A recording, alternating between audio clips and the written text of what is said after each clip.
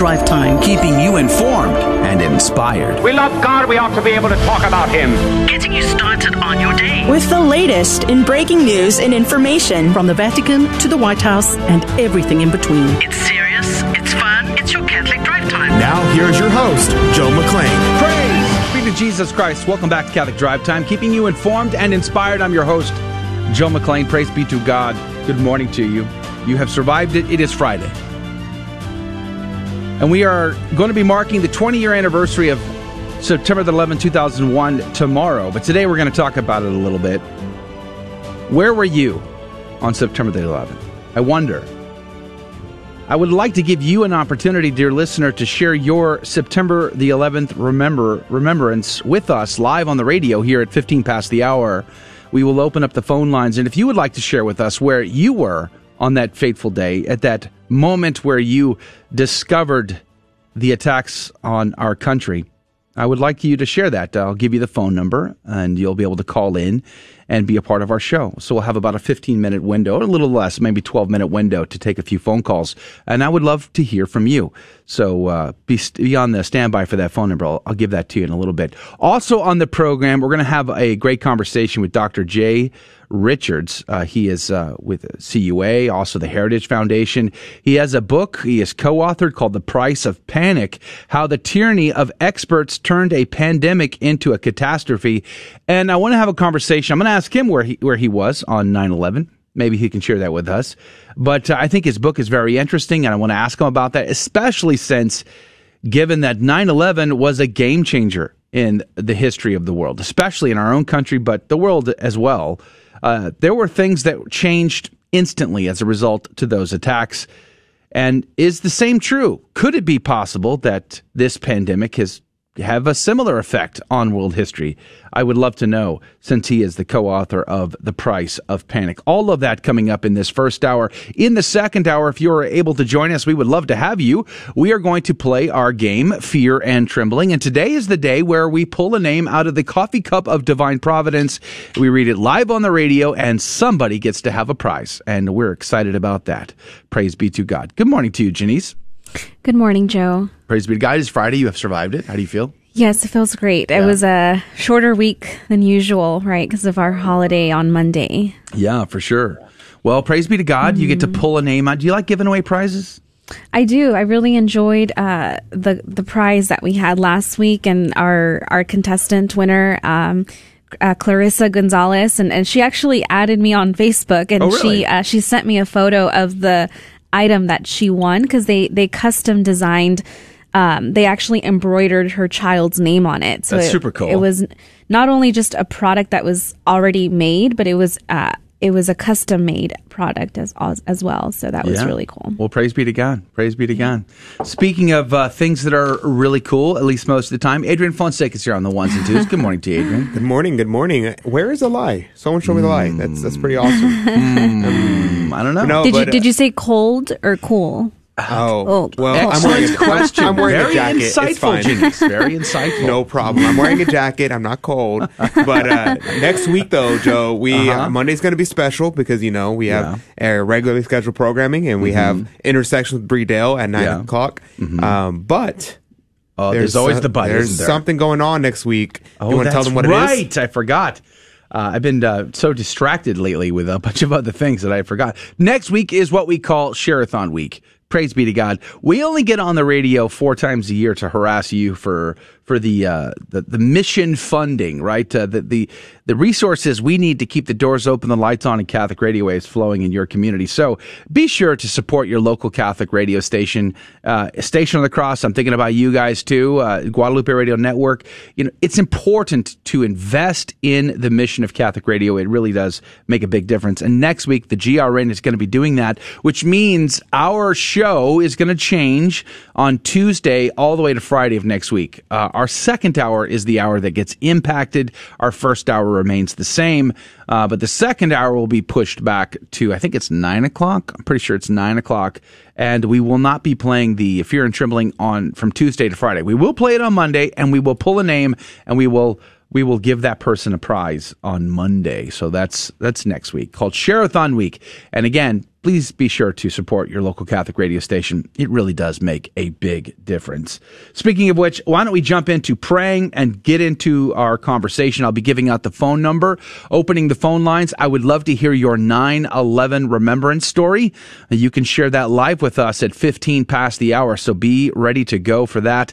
And at 35 past the hour, Dr. Jay Richards, the author of The Price of Panic, is going to be on our show. We're going to have a conversation around these game-changing, so to speak, historical events. Let's pray. In the name of the Father, the Son, and the Holy Ghost. Remember, O most gracious Virgin Mary, that never was it known that anyone who fled to thy protection, implored thy help, or sought thine intercession was left unaided. Inspired by this confidence, I fly unto thee, O Virgin of Virgins, my mother. To thee do I come, before thee I stand, sinful and sorrowful. O Mother of the Word incarnate, despise not my petitions, but in thy mercy hear and answer me. Amen. In the name of the Father, Son, and the Holy Ghost. And now the headlines with Janice Valenzuela. Good morning, friends. Thanks for tuning in to Catholic Drive Time. I'm Janice Valenzuela, and here are your headline news for today. From LifeSite News, top story this week, Biden announces vaccine requirements for private businesses, impacting 10 millions of Americans. Joe Biden said Thursday, in total, the vaccine requirements in my plan will affect 100 million Americans, 2/3 of all workers. Joe Biden last night announced a series of sweeping COVID-19 vaccine requirements impacting more than 100 million Americans, including tens of millions of workers in the private sector. Biden unveiled several new executive orders and other directives aimed at increasing the share of the workforce that is vaccinated in businesses all across America. Also from LifeSite News, a grieving father from Texas who recently lost his teenage son from the Pfizer vaccine has been kicked off of the crowdfunding platform GoFundMe. Ernesto Ramirez has been gathering support on GoFundMe for his son's funeral so that he could raise awareness about the dangers of the experimental jab in the wake of his son's death, but was then informed by the website that his fundraiser had been removed because it fell under prohibited content in the company's terms of services. This Texan lost all of his donations due to the crowdfunding's giant decision to deplatform him. From LifeSite News, ethics professor faces losing his job rather than complying with unethical vaccine mandates.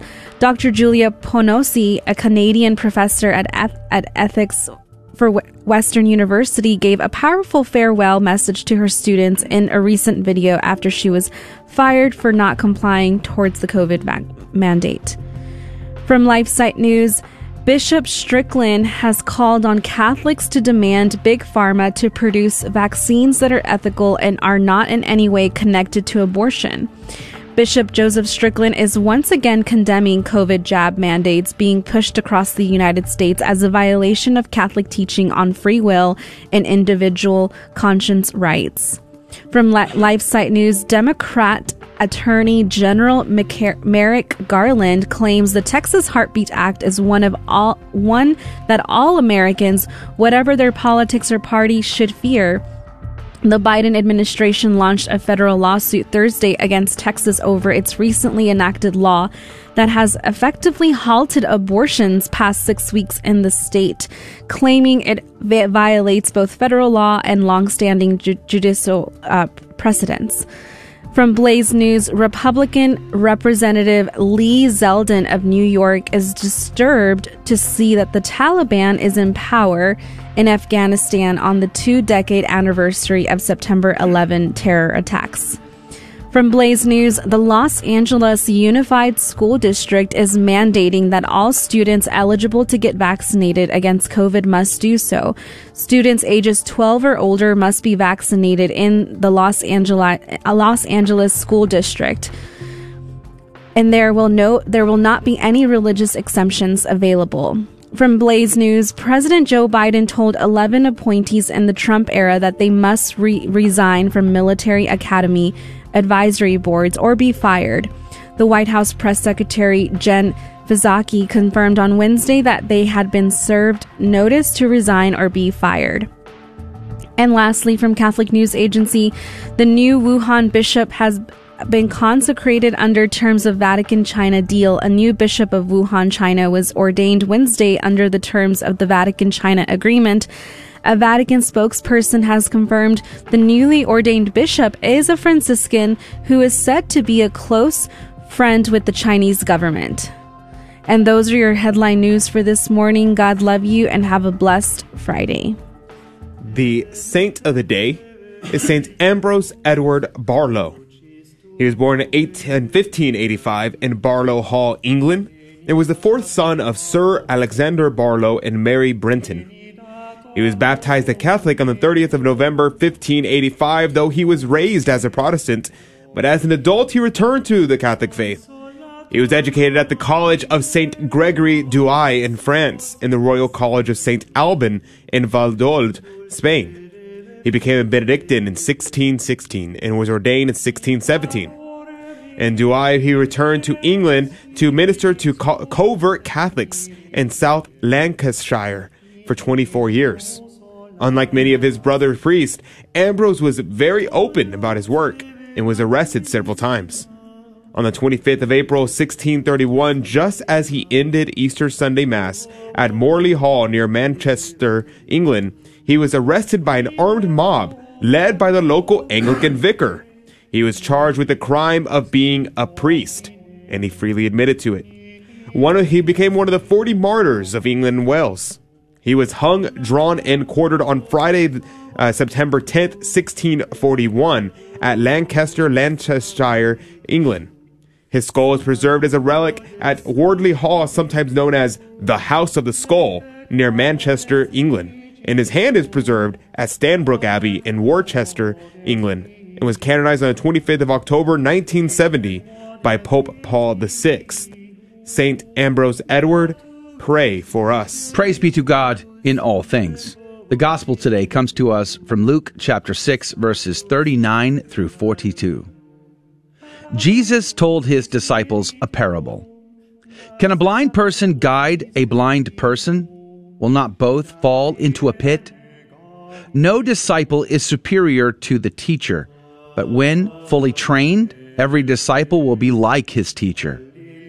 Why do you notice the splinter in your brother's eye, but do not perceive the wooden beam in your own? How can you say to your brother, "Brother, let me remove the splinter in your eye," when you do not even notice the wooden beam in your own? You hypocrite!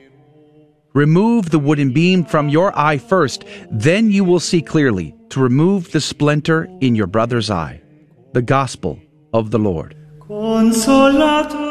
Praise to you, Lord Jesus Christ. You know, I remember the light bulb going off many years ago now when I began to study Scripture from the Catholic patrimony, right? From the lens of the Catholic faith and how the Catholic Church has always, going all the way back, has seen and interpreted Scripture. One of the big clues was, who is Jesus speaking to? That is a big deal. Who is Jesus speaking to? Because most of the time, you and I, as we read this, we're like the fly on the wall. We're not the main audience. So understanding that, I think, matters. And here, Jesus is speaking to his disciples. Think about the pressure that they have to be under as the hierarchy of the church, as bishops, the Pope even, bishops, priests, who have to lead the flock in holiness. Think about that. You cannot rationalize your sins. Jesus is making this very clear. Theophilacate would say, but these words are applicable to all, and especially to teachers, who, while they punish the least sins of those who are put under them, leave their own unpunished. Wherefore the Lord calls them hypocrites, because to this end judge they the sins of others, that they themselves might seem just. Too often we rationalize our sins. We give ourselves a pass. And I'm not just talking about the Pope, the bishops, and the priest. I'm talking about me too, and you. I'm a parent. Most of you are parents. How many times have we given ourselves a pass and held our kids accountable? Seek first the kingdom of God. Amen? Praise be to God. All right, on the other side of this break, I'm going to open up the phone lines. It's 877-757-9424. Where were you on 9/11? 877-757-9424. Call right now. GloryandShine.com, a generous underwriter of Catholic Drive Time. GloryandShine.com is a Catholic family-owned company making a variety of personal care products ranging from lotions, soap bars, gift boxes, body mist, beard care, and more. At GloryandShine.com, they state their mission is to, quote, craft every product with deep intention while holding a vision of sharing the gospel. They are good for the body, mind, and soul, unquote. God love you, GloryandShine.com. Thank you again. The next National Men's March to End Abortion is Monday, November 15th in Baltimore. We will gather outside of a local abortion center and march to our rally point outside of the USCCB Fall Assembly. Men, it's time. We are killing unborn children by the millions. Yet how many men should be here? But where have all the good men gone? Where are you?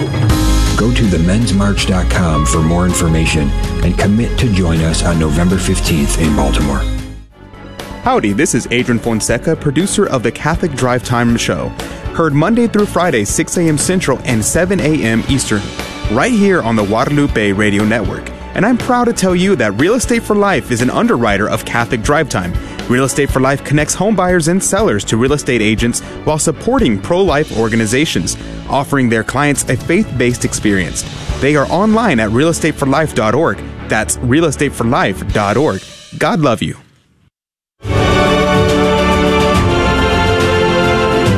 Praise be to Jesus Christ. Welcome back to Catholic Drive Time. Keeping you informed and inspired. I'm your host, Joe McClain. So good to be on with you. Praise be to God. Coming up at 35 past the hour, Dr. Jay Richards, author of The Price of Panic, is going to be our guest at 35 past the hour. But I want to open up the phone lines and give you an opportunity to share your remembrance story of 9/11, 20-year anniversary this year. And where were you when that happened? I would love to know. The phone lines are 877-757-9424. They're open wide right now at 877-757-9424. We have about, 12 minutes or so that you can call in and share that with us at 877-757-9424. And we'd love to hear from you. But joining us on the phone right now is Patty. Good morning to you, Patty, one of our founding members of the CDT Insider Club. Good morning to you, Patty. Hi, good morning. So that's quite an honor to be a founding member. You're, as in the Marine Corps, we used to call it, you're a plank owner. Yeah, praise be. I should send you I should make a big certificate and send it to you. It'd be fun.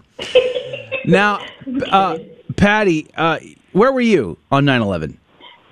Well, on 9/11, it was a beautiful, sunny Tuesday morning, and I was at work. I worked right outside the Loop on I-10 for a construction company, and I was doing payroll. And just before 9 o'clock, my husband called me and said a plane hit one of the World Trade Centers. And I'm thinking, what was it, King Kong and that little plane? I'm thinking, what, is it foggy? And he goes, no, it's just, what happened? And then he's going, oh my God, oh my God, oh my God. I said, what? Another plane hit the other one. I'm thinking, oh crap, we're at war. All I could think of was like Pearl Harbor, what my parents told me about Pearl Harbor, because that was before I was born, and what we needed to do. I'm thinking about my kids. And I look out the window, and I can see I-10 from the window, and it looked like the whole Houston police force was streaming down, just tearing down I-10 with lights and sirens going for downtown. Wow. And I could see downtown from my window. I'm thinking, oh, no. And this is before we knew about the Pentagon or anything, and before anything fell. And, the people in my building were kind of just like almost holding their breath. And I'm thinking, oh, crap, payroll. The payroll's got to go out because people are going to need cash. Yeah, I'm thinking of all the things my parents and my grandparents told me what went on during World War II. And thinking of my kids, they're back in, Copperfield, and I'm thinking, oh, crap, what do I do? This is before everybody had cell phones. I mean, we had cell phones, but the kids in school didn't. And I didn't know whether to go pick them up or not. And we're listening to the radios, right? And everybody, they're looking at me because I'm like one of the oldest people in the office, a small office. I'm thinking, okay, just calm down. And then they said, we're the president. We fly back to Washington. No, he's not flying back to Washington. I'm thinking, he's going to the mountain. And they said, what mountain? I'm thinking, oh, no. And then nobody who knew who attacked. And I said, must be Osama bin Laden. And we're going, who's that? And I said, oh, great. And all I could think of is like, where is this going to go? what's going to happen? And I'm going to be able to get home. So much changed. So much changed in an instant. You know, the day before, there was no Homeland Security. There was no, TSA checkpoints. You could keep your shoes on your feet, your belt around your waist. You could take as many liquids or whatever else you wanted. We would go to the gate to see loved ones take off on airplanes. I mean, so much has changed. Endless wars. Remember the Edward Snowden, being a whistleblower because the government began to spy on its own citizens in a very concerted way. So much changed as a result to 9/11 that I think we've forgotten so much about how pivotal that moment was in time. Well, another thing too, driving home. You have to cross all those railroad tracks up by 290 and Hempstead Highway and all that. There were no trains. Yeah, no airplanes in the sky, none of it. Yeah, it was. And the next time I saw an airplane, I knew it was a hot rocket, not rocket, but something from the Edwards Air Force Base, I think. Yeah. And I knew they were armed, and it's like freaky to have someone fly over your house that was armed and ready to fire, and that was the only plane that was up there. Yeah, the talk about shooting passenger planes down because they just didn't know. They didn't know what they were dealing with or how to deal with it. It was a pretty intense situation for sure. Patty, we're very grateful to you for calling in this morning. God love you. Thank you for doing that. Thanks, you too. Keep it up, guys. You're doing great. All right. Praise be to God. God bless you, Patty. Have a great day. That opens up a phone line for you, dear listener. If you want to call in and share your 9/11 story with us, where were you on that fateful day? You can do that. The phone lines are wide open right now at 877-757-9424. 877-757-9424. We have a few more minutes to talk to you, and so if you want to share that, you just jump on a phone line right now at 877-757-9424. Let's go to the phones. Lori, good morning to you, another one of our CDT insiders. Good morning. Thanks for being on our program. Where were you on 9/11? Good morning, Joe. Good morning, y'all. I was working also for a construction company, but I worked over by the airport, by Intercontinental. And the building was in a flight path, and we always joked that there were skid marks because the planes would fly over us. And when I first started working there, it was hard to get used to because when you were trying to get into the building, the planes would be flying right over your head, and always wanted to hit the dirt. But I got used to it, and that day when I was at work, it was quiet. Yeah. And the owner of the company brought us all into the conference room. He had a TV set up, and we watched them come down. Yeah. He pulled out a flag, and we said the Pledge of Allegiance. Wow.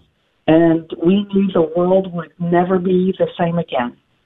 Yeah, it did feel that way. The weight of it was pretty intense. Very intense. And when they started up the air traffic again, after so many days, we were outside cheering and waving at them. It made you very, very, very patriotic. I never remember seeing more flags in my whole entire life. Yeah. And it didn't matter what side of the aisle you were from, you were an American. Wasn't that unique? I mean, that aspect alone was very unique. People on the left and the right, religious and non-religious, I mean, everybody came together in a common cause. And we all remember looking on the firefighters and the rescue workers who were attempting to find survivors in the rubble both in New York and at the Pentagon. Unfortunately, the plane that crashed in Pennsylvania was all hands lost. Yes. And we remember looking at that and just feeling like, we're in this together. And it was really unifying. And then, of course, as I said yesterday, many churches filled up. People went to church, they prayed. It didn't last. They prayed around the flagpole at school. Yeah. My sons wore their Boy Scout uniforms to school. Everyone wanted to do something. Everyone. Mm-hmm. Well, one of the memorable parts for me was watching live that day. That I'd gone to an office and the TV was on. I was watching that live. I was up in New Hampshire at the time, and it was the people jumping off of the building, falling and jumping off the building, because they would rather fall than be consumed by the intensity of the fire. And I remember the live video feed in the the bottom level of the World Trade Center, and you could hear the sound of those people impacting around them. And it was the most insane thing I had ever seen and experienced on television, for sure, but ever, really. It was really intense, really, really intense. Very sad, and we were very angry. Yeah. Very angry. We wanted answers, and we wanted them right away, didn't we? Amen. Little did we know that we were going to spend 20 years at war doing it, though. Boy, the price was incredibly high, for sure. Lori, thank you for being on with us today and sharing your 9/11 Remember story. We're very grateful to you. God love you. God bless you. Have a great day. I love you, too. All right. Bye. That opens up a phone line. If you want to share where you were on 9/11, you can do that right now. But you do need to hurry. We only have a couple of minutes left in this segment, so call right away at 877-757-9424. If you want to share your 9/11 remembrance story with us, you have to hurry now. 877-757-9424.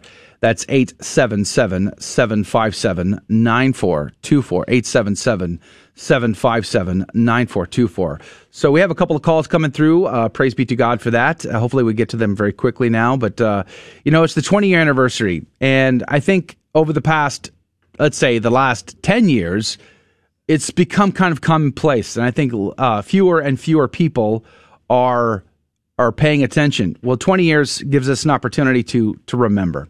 20 years gives us an opportunity to think back. Let's go to the phones real quick. Mark, good morning to you. Thanks for calling in. Good morning, Joe. Praise be to God. I wanted to talk about, praise be to God, Joe. I wanted to talk about where I was at that time. I am also a Texan, but I was in Louisiana then as a Catholic youth minister in a very small town. We were the only Catholic church, and I remember being at home because it was a Tuesday, and that was the one day for a youth minister you kind of relax a little and don't go in as early. And my pastor called and said, turn on the TV now, same as everybody else. And I turned it on and was horrified, and I knew that I immediately needed to drive to the church. There would be people that would, be seeking out the church. And so as I was watching it, I jumped in my car, 77 Trans Am then. Wow. Yeah. And I drove to the church, and Father and I opened up the church, and we were amazed at the number of people who were not Catholic, who were coming to the Catholic Church, as we were the only church that opened our doors. Yeah. It was amazing because it was a very kind of a hostile environment in that town towards Catholics at times. I don't want to say hostile, but, just an antipathy towards Catholics. But I remember the youth who left school, those who could drive, they drove straight to the Adoration Chapel, and I've never seen it more full than I've seen it that day. Wow.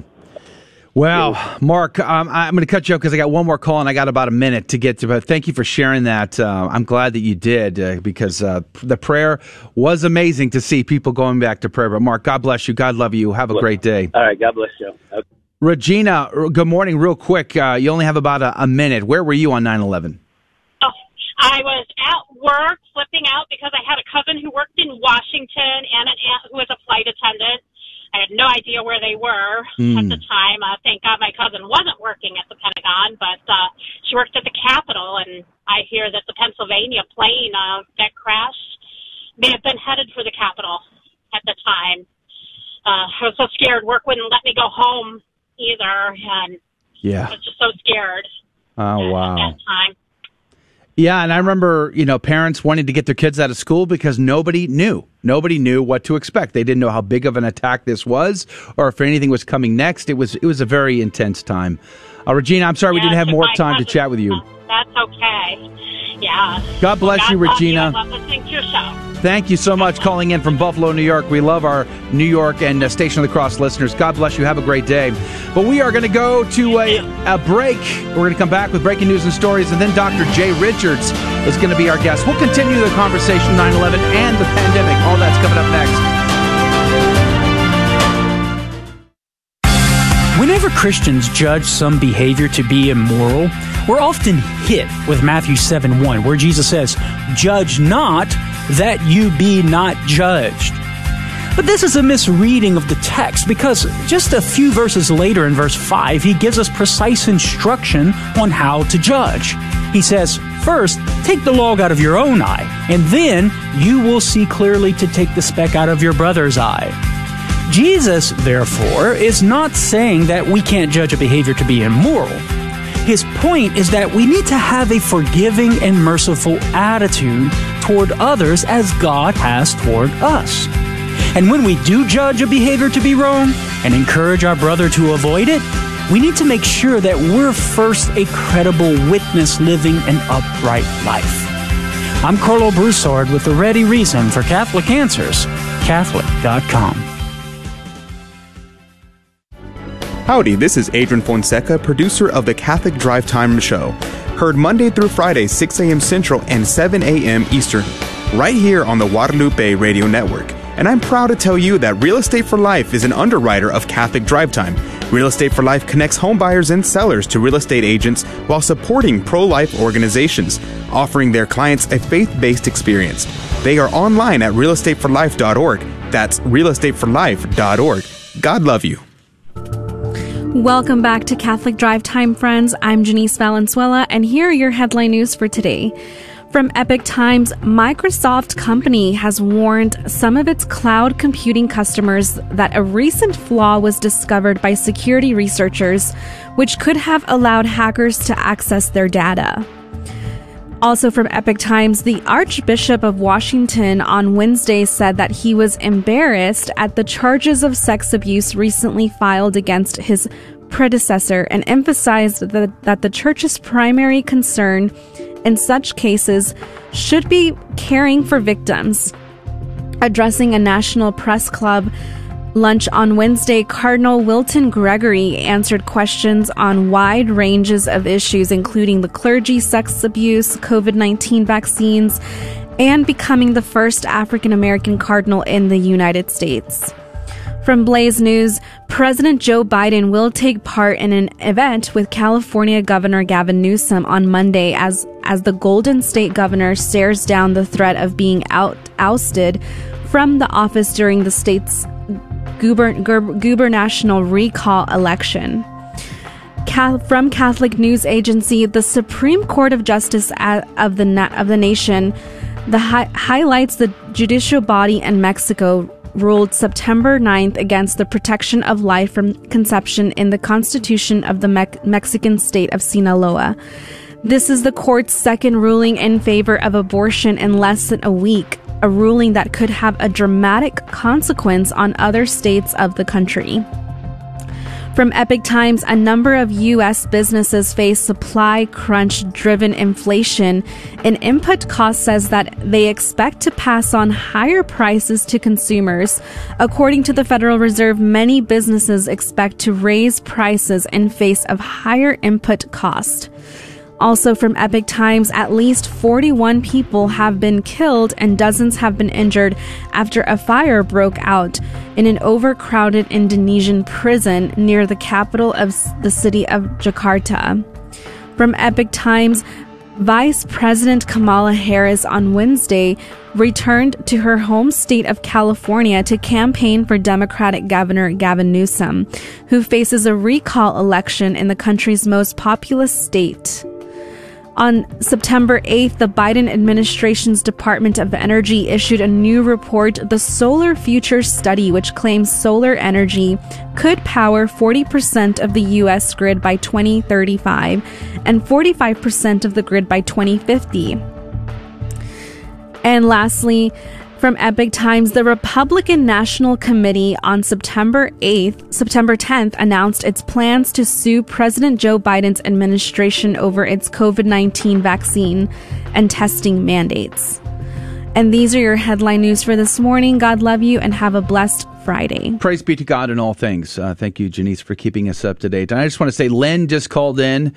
She shared that she was watching EWTN Mass on September the 11th, 2001, and Mother Angelica came on to let her know. And it was a surreal moment. So thank you, Lynn, for calling in.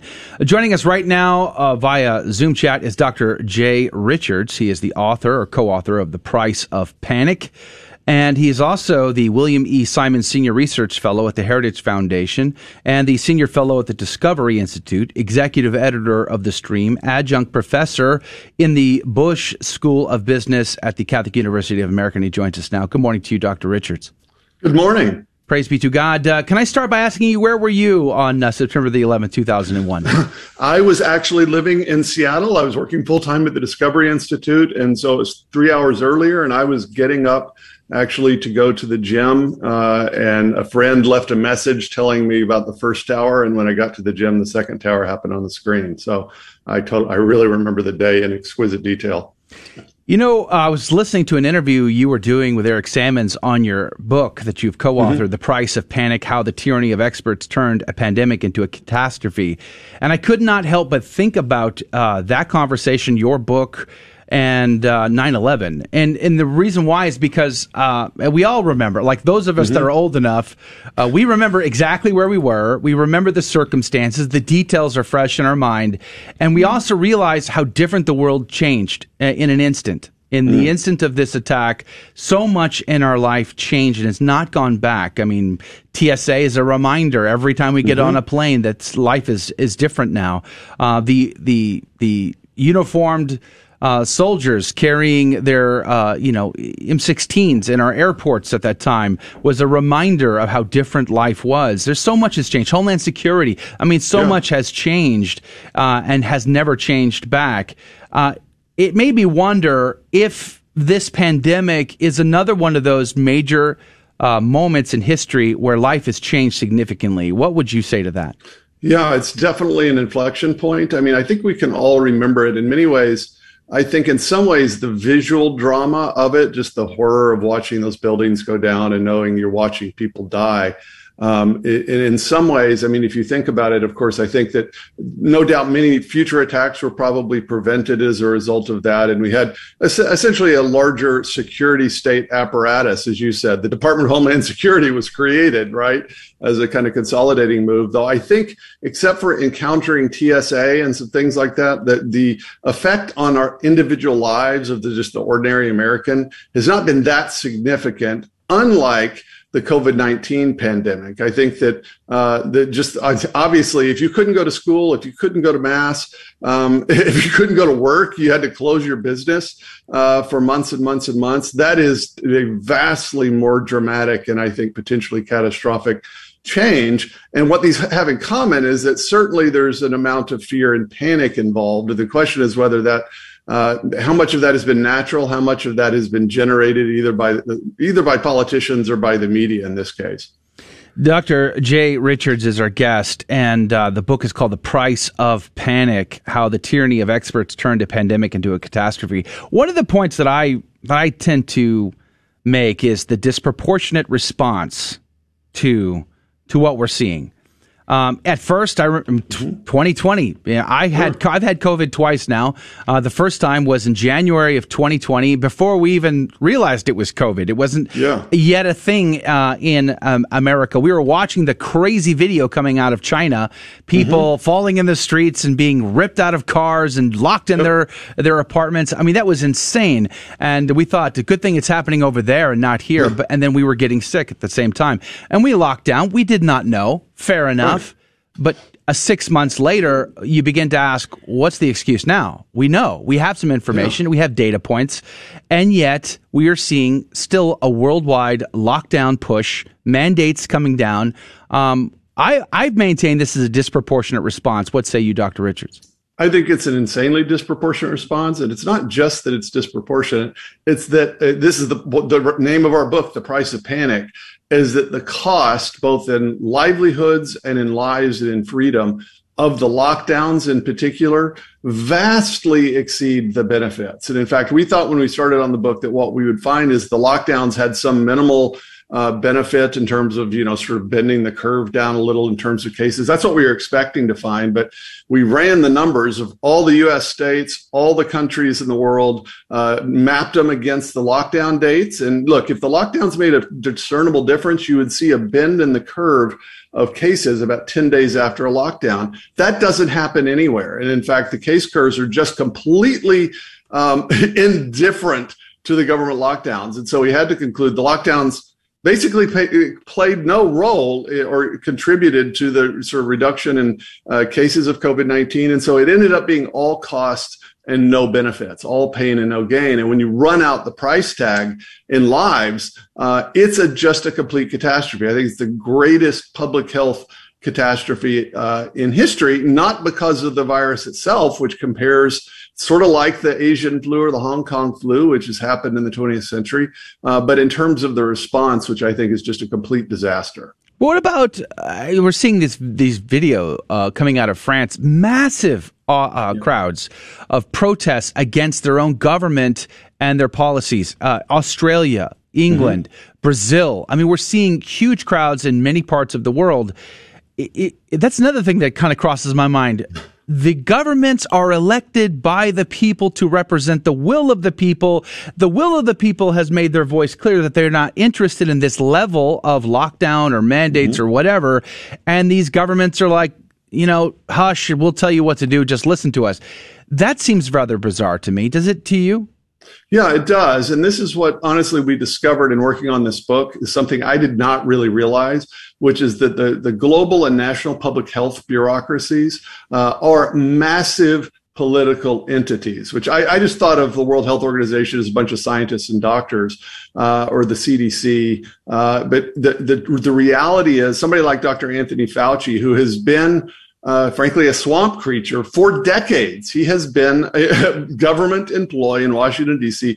for decades and decades. These people are very risk averse. They always, when push comes to shove, overestimate the dangers of something simply because of incentives. If they say, look, it's no big deal, and then it's a disaster, they lose their jobs.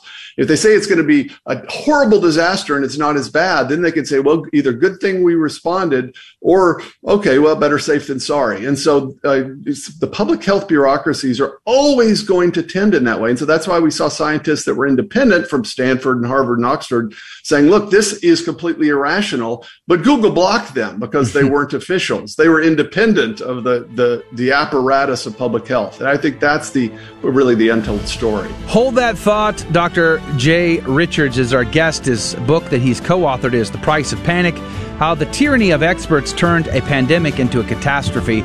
I want to bring up that point on the other side of this very short break, the censorship issue, the conspiracy hats that we must now wear. I want to talk all about that next. Don't go anywhere. This is Dale Ahlquist with a Chesterton Minute. Have you ever heard the expression, free love? Do you know what it means? It means false love. True love does not want to be free. It wants to bind itself. It wants to give everything and forever. It wants to make a vow, a promise that it will keep. G.K. Chesterton says the man who makes a vow makes an appointment with himself at some distant time or place. The question is, will he keep the vow? That's the adventure. The perils and the punishment must be real. If I bet, I must be made to pay, or there's no poetry in betting. If I challenge, I must be made to fight, or there's no poetry in challenging. And if I vow to be faithful, I must be cursed when I'm unfaithful, or there's no fun in vowing. Want more than a minute? Chesterton.org. Hi, Joe McClain here, host of the Catholic Drive Time, heard Monday through Friday, 6 a.m. Central, 7 Eastern, right here. And I'm proud to tell you that Real Estate for Life is an underwriter of the Catholic Drive Time. Real Estate for Life connects home buyers and sellers to real estate agents while supporting pro-life organizations. Real Estate for Life offers their clients a faith-based experience. Real Estate for Life is online at realestateforlife.org. That's realestateforlife.org. God love you. Praise be to Jesus Christ. Welcome back to Catholic Drive Time, keeping you informed and inspired. I'm your host, Joe McClain. So good to be on with you. Praise be to God. Dr. J.W. Richards is our guest. He's co-authored the book, The Price of Panic, How the Tyranny of Experts Turned a Pandemic into a Catastrophe. We originally were going to talk to him about fasting from a Catholic perspective. Not just good for the waistline, by the way. Good for the soul. But we thought this would be a more apropos conversation, but we will rebook him for fasting soon, so he'll be back. But welcome back to the program, Dr. Richards. We were talking before the break. You brought up censorship, something we have been experiencing here on this show a lot lately. It used to be you couldn't talk about the vote, right? You couldn't mention that, then they censored you there.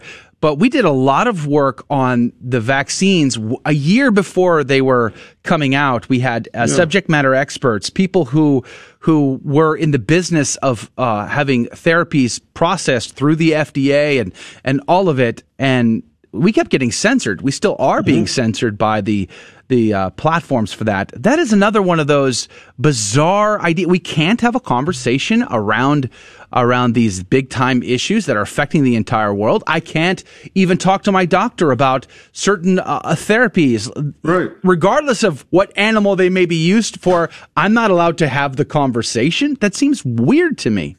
It is weird, and I think that's the other sort of part of this story is the role that the media, and in particular the social media platforms played first in generating the panic, in which you have this real-time experience of seeing a man fall over on the street in Shanghai, and suddenly it's on your smartphone, and then it's on CNN in 2 hours. Turns out it has nothing to do with COVID, but the damage has been done, right? Yeah. And then their ability and just completely shameless willingness to control the flow of information on these things. And it's not just radio shows. It's not just, analysts, people like me. It's prominent scientists who want to talk about this and just have a rational conversation. I also think it's completely counterproductive, because if people are, somewhat skeptical, the best thing you can do is totally level with them about the details when it comes to these vaccines.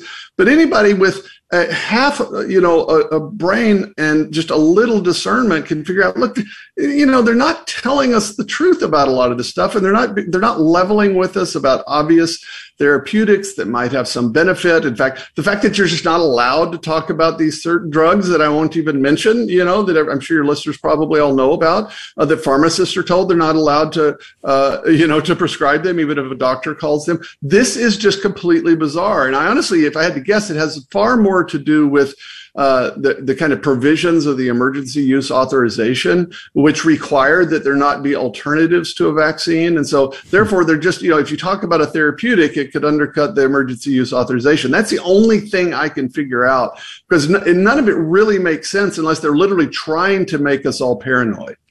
Yeah, they're successful at that, I would say. Adrian? Yeah, the thing that blows my mind, and I was having a discussion with my roommates yesterday, about this topic. We were saying how, we try to bring up these facts, these information, things that you were mentioning in the last segment about case numbers and things like this. And they talk about how whenever they bring it up to their family, my roommate is, his father is a doctor, who his only source of media is CNN. And he was telling me, he was like, yeah, so my dad literally any free time he has, he's reading and watching CNN.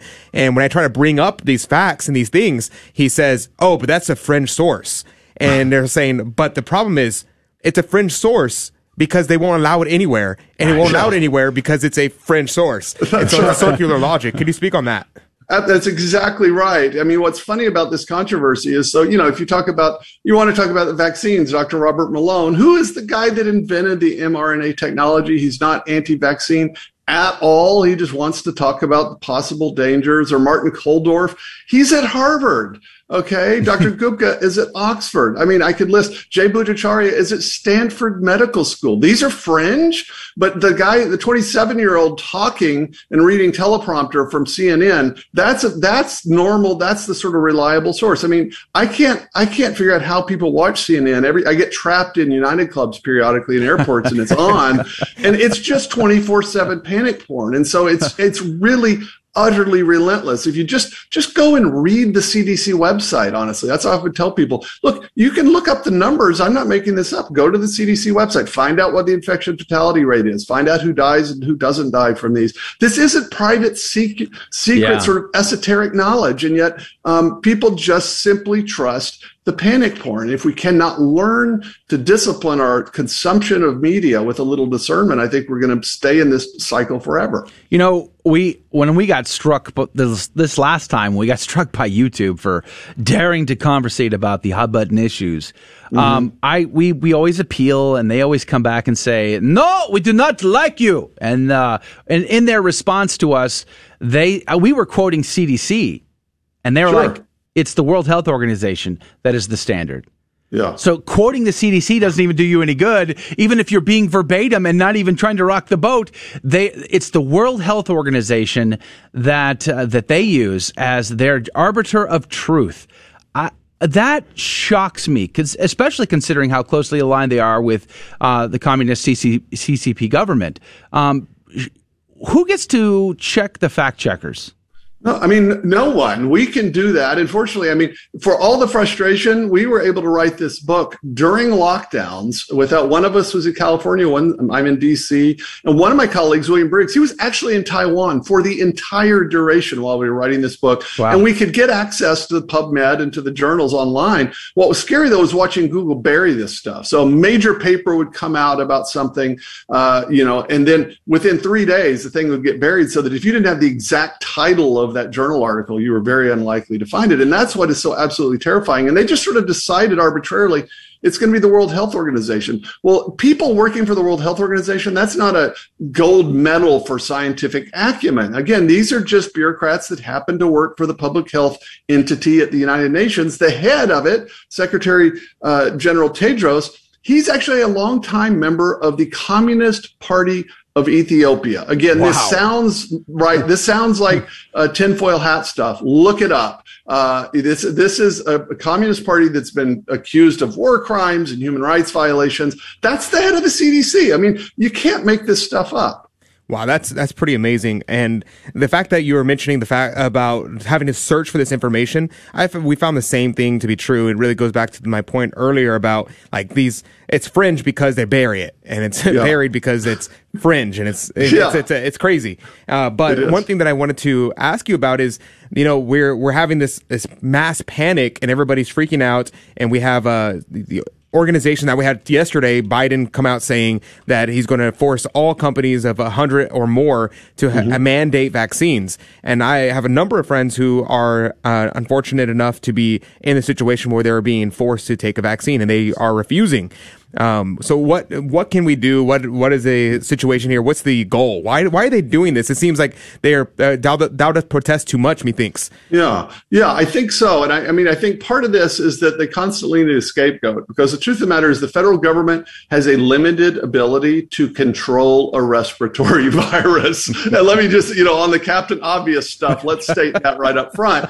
And so no matter what happens, when we have a surge again, look, this is a respiratory virus. It's now endemic. And so you're going to have a surge in hot places in the summer when everyone is inside, and a surge in the cold places in the winter when everyone is inside. That's going to happen. And so the government needs somebody to blame. And so now it's going to be the scapegoat is essentially the unvaccinated, even though this makes no sense. If you look at the people that are high risk, something like 96% of people over 65 have had at least one shot. I think it's about 85 have had in vaccines that require 2 shots. So the vast majority of people that are actually at risk have actually already been vaccinated. People that are young and healthy are 1,000 times less likely to die of the coronavirus. So this is just a complete loss of sort of priorities. But I really think that's ultimately what it's about. They need someone to blame, and so they can sort of keep blaming the unvaccinated, even if they're young and healthy. They need that, I think, so that when the surge happens again, they can say, okay, see. The other thing is that the peak on the cases right now has actually been going down for several days, so we're already past the peak. And so Biden will somehow be able to claim that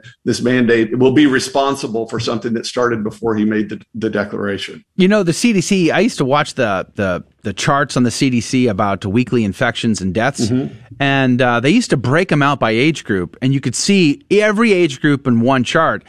And it was so easy to see that if you were like 25 and younger, you had like almost nothing to fear. I mean, it was a flat line. And then it starts to peak up a little bit, but it's really when you get into that older segment that this was a very serious thing. And it became obvious, okay, now we know who to protect. Now we know who to help. And everybody else, well, we got to keep the economy going. We got to keep going. But again, I go back to this disproportionate response to the situation and the data that we're looking at, and I beating a dead horse here, but it's the censorship. You're not allowed to have rational conversation. You're not allowed to think logically. You're only allowed to go along with the narrative. Is there an out to this? Is there a light at the end of the tunnel? What's coming? Well, I think we can see what's coming is that, and we ended the book with the real loss is the loss of basic freedoms. It's much worse in Europe. That's why you're seeing these massive demonstrations and protests. But what's weird, what everyone discovered in the last year and a half is that developed Western countries, including the United States, will almost entirely comply with outrageous orders if we're told it's a public health crisis, and if you don't do it, you'll kill someone. That was the moral jujitsu that was played on us, so that it's not just your freedom, but if you exercise your freedom, you'll kill someone else. This was based, of course, on this idea of asymptomatic spread. Well, if that's a good argument, then you should never be allowed to leave your house, because it's always possible that you have a cold or you have the flu or you have some other, some virus, right, that's asymptomatic, and it could possibly kill someone. So they've actually set up a condition that if we actually followed it consistently, it would mean no one could ever leave their house and they'd have a moral obligation to do that. Well, that's obviously absurd. And so we need to think ourselves back out of this. The moral obligation is if you know you're sick with something and you willingly go out and expose other people. That's where the moral obligation is. It can't be, I might have something, I have no reason to think so I better never leave the house. That's what they're trying to con us with. Well, praise be to God. Good news, CDC changed the definition, so now all vaccines are incredibly effective. So don't worry. But Dr. Jay Richards, thank you for your time today. The book is The Price of Panic. You should check it out. We encourage you. God bless you. God love you, Doctor. Well, we'll have to have you back on the show to talk about fasting soon.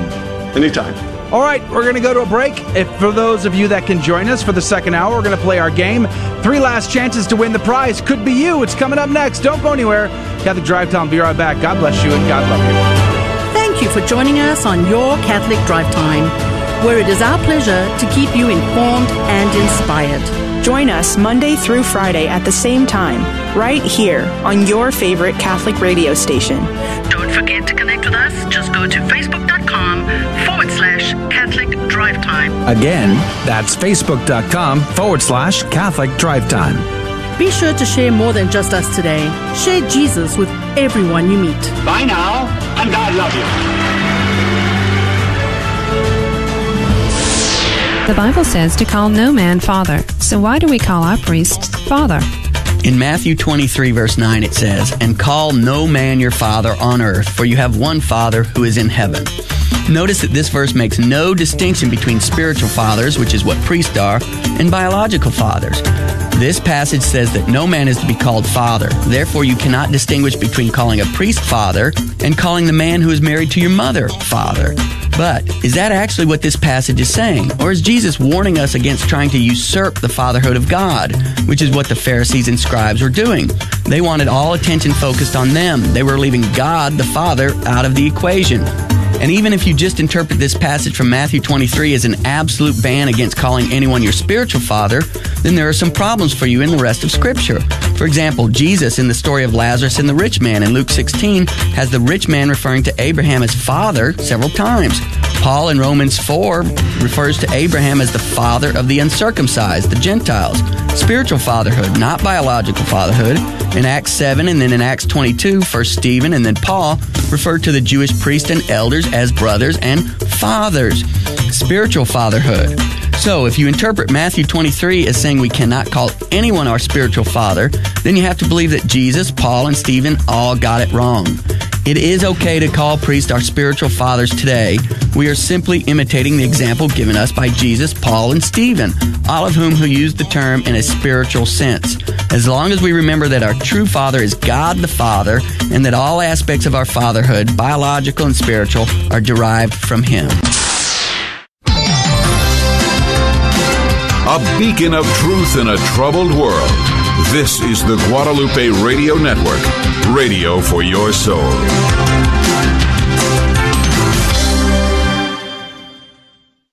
GloryandShine.com, a generous underwriter of Catholic Drive Time. GloryandShine.com is a Catholic family-owned company making a variety of personal care products ranging from lotions, soap bars, gift boxes, body mist, beard care, and more. At GloryandShine.com, they state their mission is to, quote, craft every product with deep intention while holding a vision of sharing the gospel. They are good for the body, mind, and soul, unquote. God love you, GloryandShine.com. Thank you again. Welcome to your Catholic Drive Time, keeping you informed and inspired. We love God, we ought to be able to talk about Him.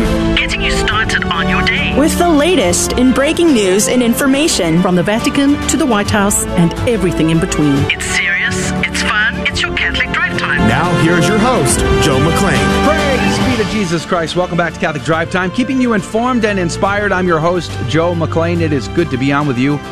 Praise be to God, you have survived it.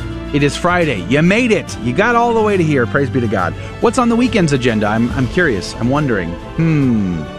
I'm going to take my son. We're going dove hunting after the show, at least later on today. I'm excited about that. Praise God.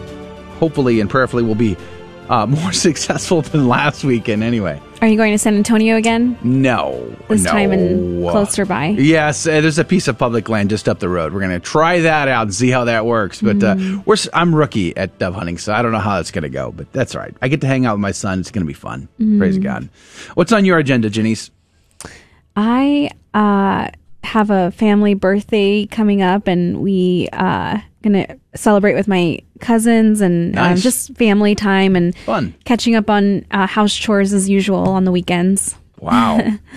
Don't say that too loud. My wife will hear and she'll get some ideas about the honey-do list. We just had a great conversation with Dr. Jay Richards about his book that he co-authored called The Price of Panic, How the Tyranny of Experts Turned a Pandemic into a Catastrophe. Dr. Richards is with the Heritage Foundation. He's also an adjunct professor at Catholic University of America. That was a great conversation. And then we also opened the phone lines to some of our listeners to share their 9/11 remembrance stories. Tomorrow is the 20-year anniversary, so maybe in the after show we can do a little bit more of that. I don't know. We might open the phones in the after show, so if you want to tell us where you were on 9/11, September the 11th, 2001. You might have an opportunity coming up in the second half of this hour on our live video feed, so stick around for that. But coming up at 15 past, we're going to play our game, Fear and Trembling, and today is the day where we give out the prize. And it's always fun to pull a name out of the coffee cup of Divine Providence, read it live, and give people cool stuff, thanks to our sponsors. Speaking of cool stuff, Adrian Fonseca is here on the ones and twos. Good morning to you, Adrian. Good morning. Good morning. It's good to be here. Yeah, I'm surprised more people don't ask us what the ones and twos actually are. They used to. I have that question, actually. What are the ones and twos? Whenever you first started saying that, I asked, and then everybody was like, young what the heck people, is that? I bet, I'm curious, if you're my age or similar, I bet you know what the ones and twos are. Maybe in the after show we'll address that in the after show. What's on your agenda this weekend, Adrian? Oh, not much. I'm probably going to do a little bit of resting over the weekend. But it's all good things. So we'll see what happens. I'm not 100% certain. But some good news is on Monday we're going to have a great show. We're going to have our normally scheduled show, and we're going to have Bree Dale show at the 8 o'clock hour. But there's going to be something different about the rest of the week. Really? What? What is it? Well, we are doing something we do once every quarter, and that would be the Share-a-thon. So that's going to be happening Tuesday through Friday. Praise be to God. That means that we will not be having a second hour at this time. So during the 7 to 8 o'clock hour, 7 to 7:30, we will not be here. We will not be having the game show. We will have one on Monday. We'll see how we do that. Probably give away a mug or something like that. But the rest of the week, we will be coming to you, our listeners, and asking to help support your Catholic radio station. So yeah, we'll be doing that 7 a.m. And I think we are on at the 9 o'clock hour, if I'm not mistaken. I think so, yeah. And so at the 9 a.m. Central Time hour, we will be back on the air to be doing our Share-a-thon hour. So praise be to God. Yeah. So please, dear listener, remember to support your local Catholic radio station, the Guadalupe Radio Network. It is very important to us. Without you, it becomes impossible. We are 100% listener funded. We are brought to you by you. So next week, Tuesday, starts things off, goes all the way to Friday. And don't be afraid to say, hey, Catholic Drive Time sent me. That would be super cool to hear a lot of Catholic Drive Time shout-outs during the Share-a-thon, which we heard last time. So we'd like to hear more of that. We'd be grateful. Let's pray. We're going to go into Good News and Stories with Janice in a moment. Saint of the Day, Gospel of the Day, and then at 15 past, it's Fear and Trembling time, the trivia game show where prizes are given out, and that happens today. By the way, I want to thank LoveYourMotherboard.com for being a generous sponsor of Catholic Drive Time. LoveYourMotherboard.com. Do you have kids who like to skateboard like I did? I loved skateboarding a lot. I wish this existed when I was a kid. It didn't. But if you have skateboarders in your family, check out LoveYourMotherboard.com. Let's pray. In the name of the Father, the Son, and the Holy Ghost. Amen. Remember, O most gracious Virgin Mary, that never was it known that anyone who fled to thy protection, implored thy help, or sought thine intercession was left unaided. Inspired by this confidence, I fly unto thee, O Virgin of Virgins, my Mother. To thee do I come, before thee I stand, sinful and sorrowful. O Mother of the Word incarnate, despise not my petitions, but in thy mercy hear and answer me. Amen. In the name of the Father, the Son, and the Holy Ghost. And now the good news with Janice Valenzuela. Welcome back to Catholic Drive Time, friends. I'm Janice Valenzuela, and here are your headline news for today. From Epic Times, all 13 U.S. service members who died in the Kabul airport attack will be posthumously awarded the Purple Heart. All U.S. service members who were killed on August 26 during the U.S.-led evacuation mission at the Kabul airport in Afghanistan have been awarded the Purple Heart Award. From Epic Times, the New South Wales Treasury is planning to put significant investment into tutoring services for students who have fallen behind the COVID-19 lockdowns. The United States and Mexico on Thursday agreed to work on making shared supply chains, especially for semiconductors, more competitive and invest in social programs to tackle migration, said top Mexican official after high-level economic talks in Washington. United Airline employees who are granted a medical and religious exemption have been informed that they'll be automatically placed on unpaid leave, a policy that one expert described as the harshest in America. An elderly couple has retired from fostering after welcoming over 600 children into their home over the last 56 years. Pauline and Roger Fitter, both in their 80s, actually started fostering when they had been married for just 3 months. This was due to a vow Mrs. Fitter had made when she was working as a nurse in a residential nursing care for young children waiting to be adopted. Praise God for their motherly and fatherly support for these children. From Catholic News Agency, Pope Francis said 15,000 ice creams were sent to prisoners in Rome as the Eternal City sweltered in the summer heat this past week. From Catholic News Agency, speakers from around the world have gathered at the International Eucharistic Congress in Budapest, Hungary, from September 5th through the 12th, sharing their testimonies of Eucharistic faith. One of those speakers is Barbara Hell, a former Protestant missionary who currently resides in Iowa. Barbara gave her powerful testimony of conversion, first to Protestant Christianity and then to Roman Catholicism. From Alatia, a religious sister will volunteer as a lawyer in Roman courts to serve the poor. Sister Francesca wanted to be a lawyer as a child and had a religious vocation later in life, but then she realized she could do both. 5 biological sisters who became nuns in a period of just 2 years has drawn attention in Spain. Their home country, the family includes a total of 7 adult children, 6 sisters, and 1 brother. All 5 sisters joined the same Spanish contemplative religious community, Jesu Comunio, founded in 2010 in Burgos in the north of the country. And these are your headline news for this morning. God love you and have a blessed Friday. The saint of the day is Saint Ambrose Edward Barlow. He was born in 1585 in Barlow Hall, England, and was the 4th son of Sir Alexander Barlow and Mary Brinton. He was baptized a Catholic on the 30th of November 1585, and he was raised as a Protestant. But as an adult, he returned to the Catholic faith, and he was educated at the College of St. Gregory in Douai, France, and the Royal College of St. Alban in Valladolid in Spain. He became a Benedictine in 1616 and was ordained in 1617 in Douai. He returned to England to minister to covert Catholics in South Lancashire for 24 years. Unlike many of his brother priests, Ambrose was very open about his work and was arrested several times. On the 25th of April, 1631, just as he ended Easter Sunday Mass at Marlow, near Manchester, England, he was arrested by an armed mob led by the local Anglican vicar. He was charged with the crime of being a priest, and he freely admitted it. He was one of the 40 martyrs of England and Wales, and he was hung, drawn, and quartered on Friday the 10th, September 1641, at Lancaster, Lancashire, England. His skull is preserved as a relic in Wardley Hall, sometimes known as the House of the Skull, near Manchester, England. His hand was preserved at Stanbrook Abbey in Worcester, England. He was canonized on the 25th of October, 1970, by Pope Paul VI. Saint Ambrose Edward, pray for us. Praise be to God in all things. The gospel today comes to us from Luke chapter 6, verses 39 through 42. Jesus told his disciples a parable. Can a blind person guide a blind person? Will not both fall into a pit?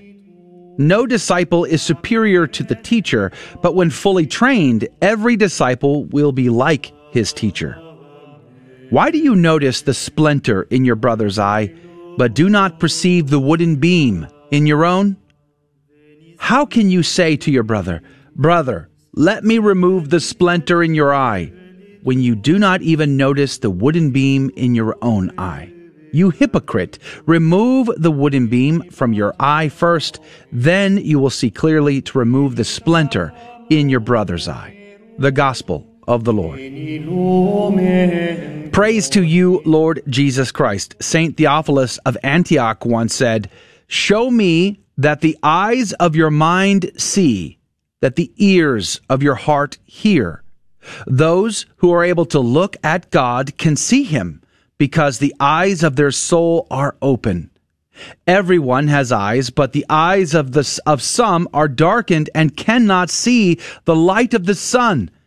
The sun does not cease to shine because the blind cannot see it. The fault is in themselves, in their eyes. In the same way, the eyes of your soul are darkened by your sins and faults."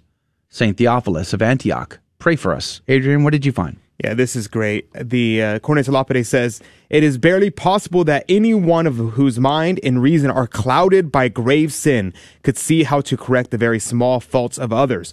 For how canst thou hate the very small developments of those things, which is in a degree thou perceivest not in thyself?" What is he saying here? He's saying, when you commit grave sin, when you commit mortal sin, what happens to you? Your intellect is darkened and your will is weakened. And if you are in grave sin, how on earth can you have the virtue to call out the small faults in others? Cornelius Lapide gives a great example of this virtue of taking out the plank in your own eye before taking out the mote in someone else's and your brother's eye. He gives the example of an abbot who was an anchorite, and he was corrected his criticizing of other anchorites. And so what happened? Well, he took a sack and he filled the sack with a great quantity of sand. So he filled it full to the brim with sand, and he put it on his back. and he would carry before him in his hands a small basket with a little bit of sand sprinkled around it.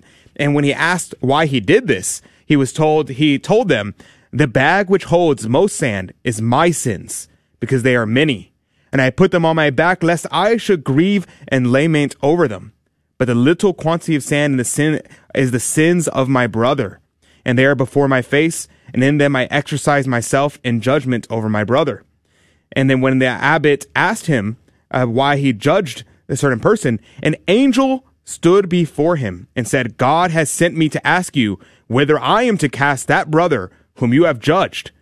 And Isaac heard this. He sought forgiveness. And the angel said, "Arise, God forgives them. But just be careful for the time to come, not to judge any before God judges them."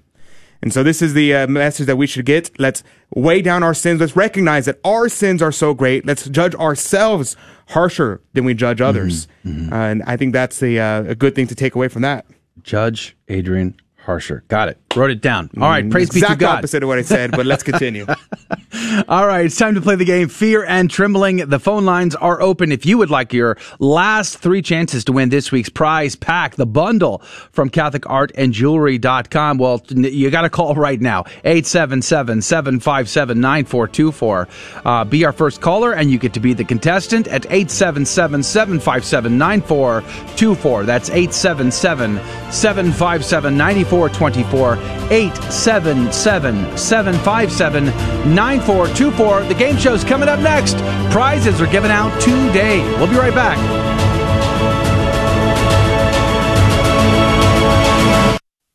We all know children have a natural innocence and a sense of wonder. Yet our world is full of distractions that can pull families in the wrong direction.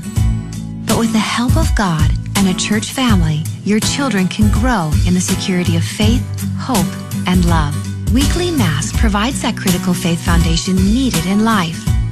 So if your family hasn't been to Mass in a while, we'd like to invite you home. Discover more at CatholicsComeHome.org.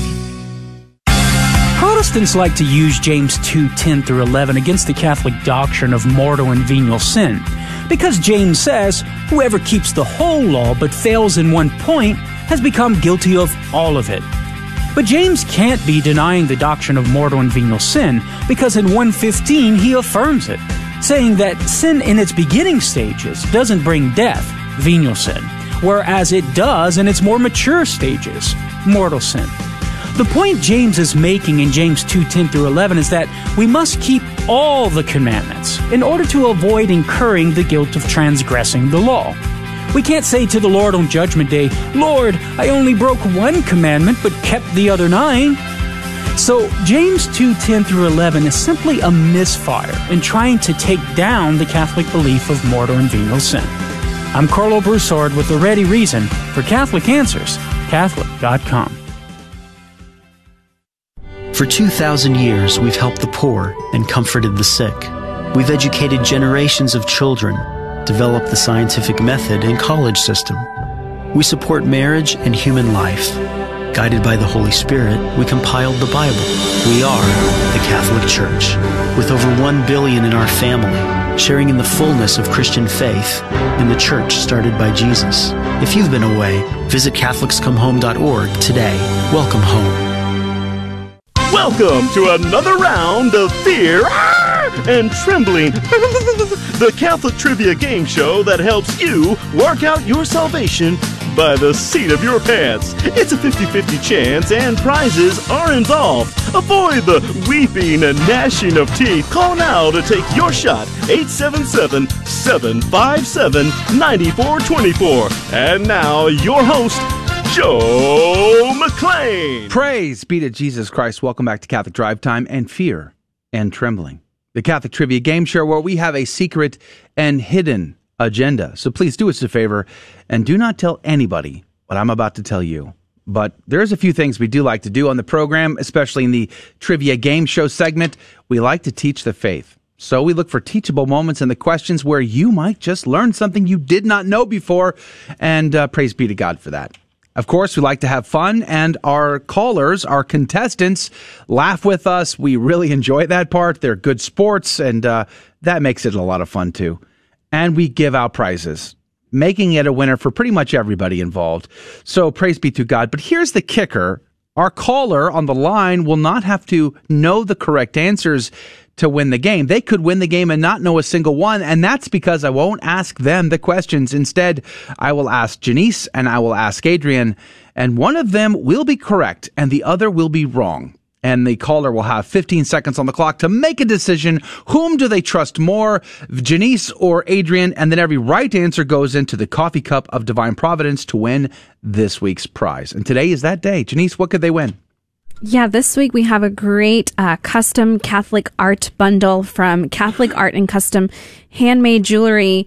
The artist is Sue Como Johnson, and her Instagram is Catholic Art and Jewelry, and she has a website and an Etsy shop. And she actually messaged me and gave me a detailed description of what will be included. So she says there will be 2 popular Madonna and child prints, Saint Teresa of the Child Jesus wash day print, the vintage holy cards of the image of the Sacred Heart, and the wedding of Joseph and Mary, and an assortment of vintage holy card reprints. So Wonderful. This is a $50 value Catholic art bundle. So if you know of anyone who loves Catholic art, especially traditional Catholic art, this is a great bundle to definitely get your name on the draw for. Praise be to God. Thank you, CatholicArtandJewelry.com, for your generous sponsorship of our game show. Let's go to the phones. Mary, good morning to you. Thanks for calling in. Thank you for having me. Praise be to God, Mary. Where are you from?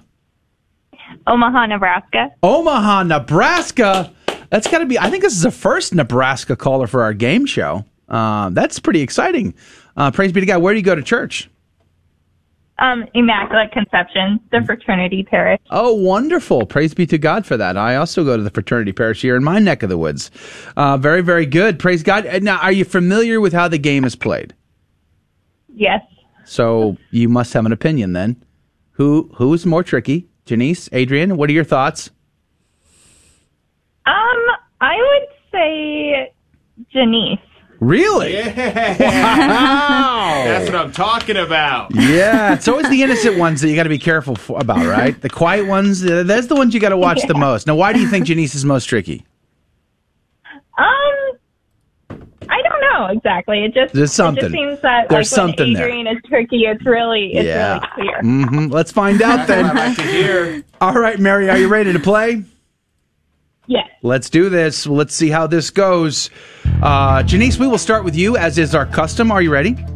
Yes. Are you sure? Yes, I'm 100% sure. Are you sure? Yes. Janice, can you tell me who is the usual minister of confirmation?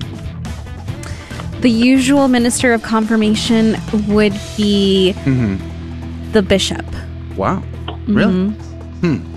So it's got to be the bishop. Yeah. Okay. It can't be anything else. Really? Yes. All right. Well, let's just go to Adrian for a second opinion here. Adrian, can you tell me who is the usual minister of confirmation?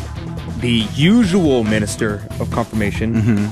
So there are extraordinary ministers of confirmation, and there are ordinary ministers of confirmation. Yeah. And bishops are very busy, so they don't normally do confirmations. Instead, the usual minister is a monsignor. A monsignore. Well, I didn't say that, but yes, essentially. That's how the cool people say it. Monsignore.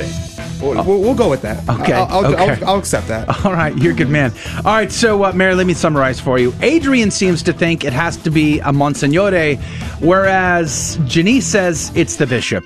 15 seconds on the clock. Who is right? Who is wrong? Mary, what say you? Janice. Are you sure? Yes. She got it. Where's my dub button, man? I got no volume on my dub button. Praise be to God. Well, fascinating fact. Priests can get a dispensation from the bishop in order to do it. But that's an extraordinary circumstance. The bishop is the usual minister. Congratulations, Mary. You are in the coffee cup of Divine Providence. Is that your child there? Do I hear in the background? Oh, yes. How old? 1 year. Praise be to God. That's awesome. We not enough to play the game yet. Yes. Yeah. Soon, a future Fear and Trembling contestant. I love that. All right, we're going to go to question number 2. Now, Mary, I understand you are an expert in Latin, so this ought to be a super easy question for you, but we're going to go to Adrian first. Adrian, can you translate for me the Latin mea culpa into English? Yikes. Okay. Self-admittedly, I did very poorly in my Latin classes. Come on. But I'm fairly certain that it means I am not worthy. Wow. Now, are you speaking personally, or do you mean that's your answer? Yes. Okay. So I am not worthy. Exactly. Okay. I mean, you are not worthy. That's what I. No. You said it right. You are not worthy. No, I'm. Okay. Anyway, Janice, can you tell me, or Janice, can you translate for me the Latin phrase mea culpa into English, please? Well, I actually never took Latin classes. Really? Formally, but I do attend weekly to the fraternity as well, Mary. So that makes 2 of us, or 3 of us, or 4 of us. So I have my missal at home, and I use it regularly. I would say that's through my fault. Through my fault. That's your final answer. Yes. Seems kind of sus. Unlike Adrian isn't worthy, you're going to go with through my fault. Through my fault. Okay. All right, so Mary, I'll summarize for you. Janice seems to think mea culpa means through my fault, versus Adrian seems to think I am not worthy. 15 seconds on the clock. Who is right? Who is wrong? Mary, what say you? Janice is right again. Wow. Are you sure? She noticed that congratulations, but wow, the excitement in her voice to say, again, Janice is right. Like, wow. Yeah, that was an easy one, right, Mary? Kind of sketch. I don't know. I used to have a shirt as a child, I am always right. I am always right. That was my shirt as a child. Mary, that was super easy, right? Yeah, kind of. Kind of. All right. Well, you're in for 2. You could win today. It could be a great day, but let's see if we can't triple your chances. And this one should be easy. It could be. I don't know. Let's just find out. Janice, can you tell me what name is given to the authentic English version of the Bible?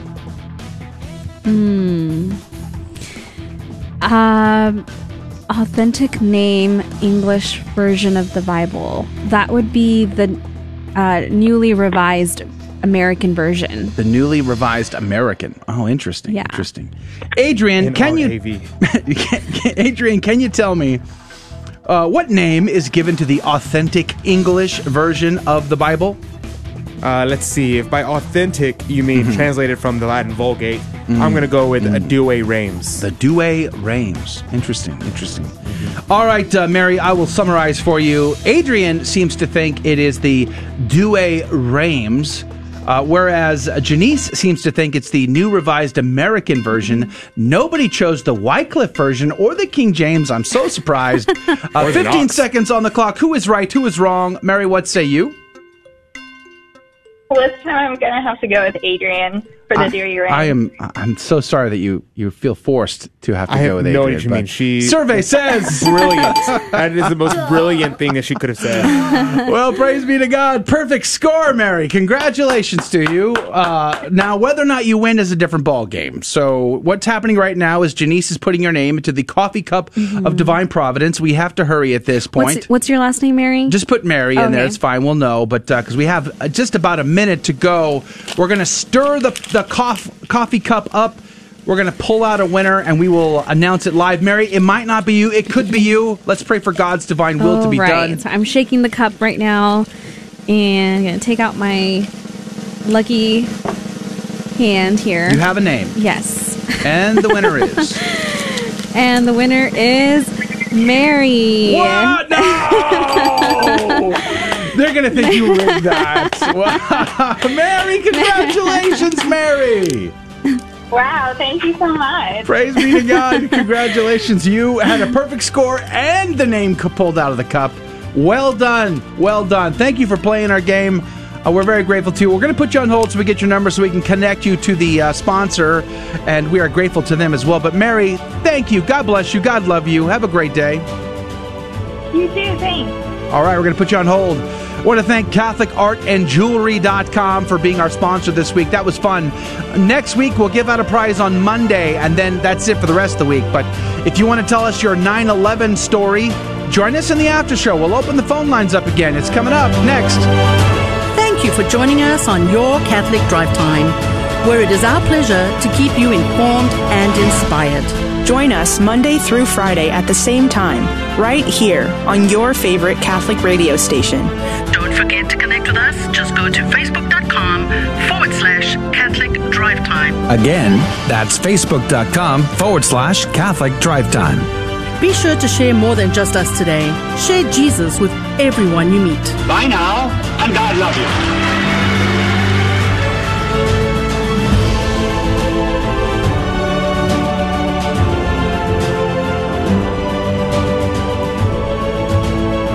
Praise be to God. Welcome back to the after show of Catholic Drive Time, where we get, let's just say, more casual about our conversations. And you get to drive the conversation, but we wanted to give you another opportunity to share your 9/11 remembrance story, this being the 20-year anniversary of 9/11. Alan Mallory sent us an email. I could read that. I've got a phone call on the line, but if you would like to share your story with us, the phone lines are open at 877-757-9424. Where were you on September the 11th, 2001?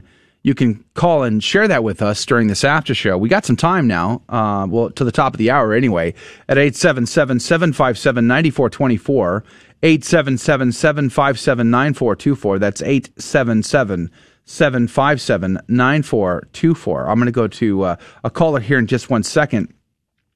Otherwise, what happens in the after show, if you're new here or you're just listening and you've never commented, please do comment. We love our first-time commenters. We really appreciate our first-time commenters. We lavish extra love upon you for doing so. So keep that in mind. Praise be to God. And if you want to talk about something, you're welcome to change the subject. All you got to do is comment, and there's a good chance we might comment or talk about that as well. Mr. Molina, praise be to God. He says, I own Catholic businesses. He says, I own a Catholic business and was wondering if anyone was seeking patronage. Interesting. I wonder what you mean by that. Tell us what business you own, Mr. Molina. We're happy to mention that. But let's go to, let me go into the phone lines here. Good morning to you, Mike. Hey, how are you? Praise be to God. I am alive, Mike. Thank you for being on. CDT Insider, Mike, we're grateful to have you on the program. Oh, I'm grateful to be here. God bless you all. Now, remind us, where are you from, Mike? I am from Newport News, Virginia. It's just north of Norfolk. Go Wonderful. to St. Benedict's, by the way, down in Chesapeake. Good, another fraternal society is it? Church. Yes. Wow, the FSSP is represented well on this program. Absolutely. Praise be to God. Now, you're a retired veteran from Coast Guard. Correct. 20 years. Wow, thank you for your service. Oh, thank you for yours. And finished my career as what we affectionately call a staff weenie. So, a staff weenie? What is that? That doesn't sound healthy. That doesn't sound healthy.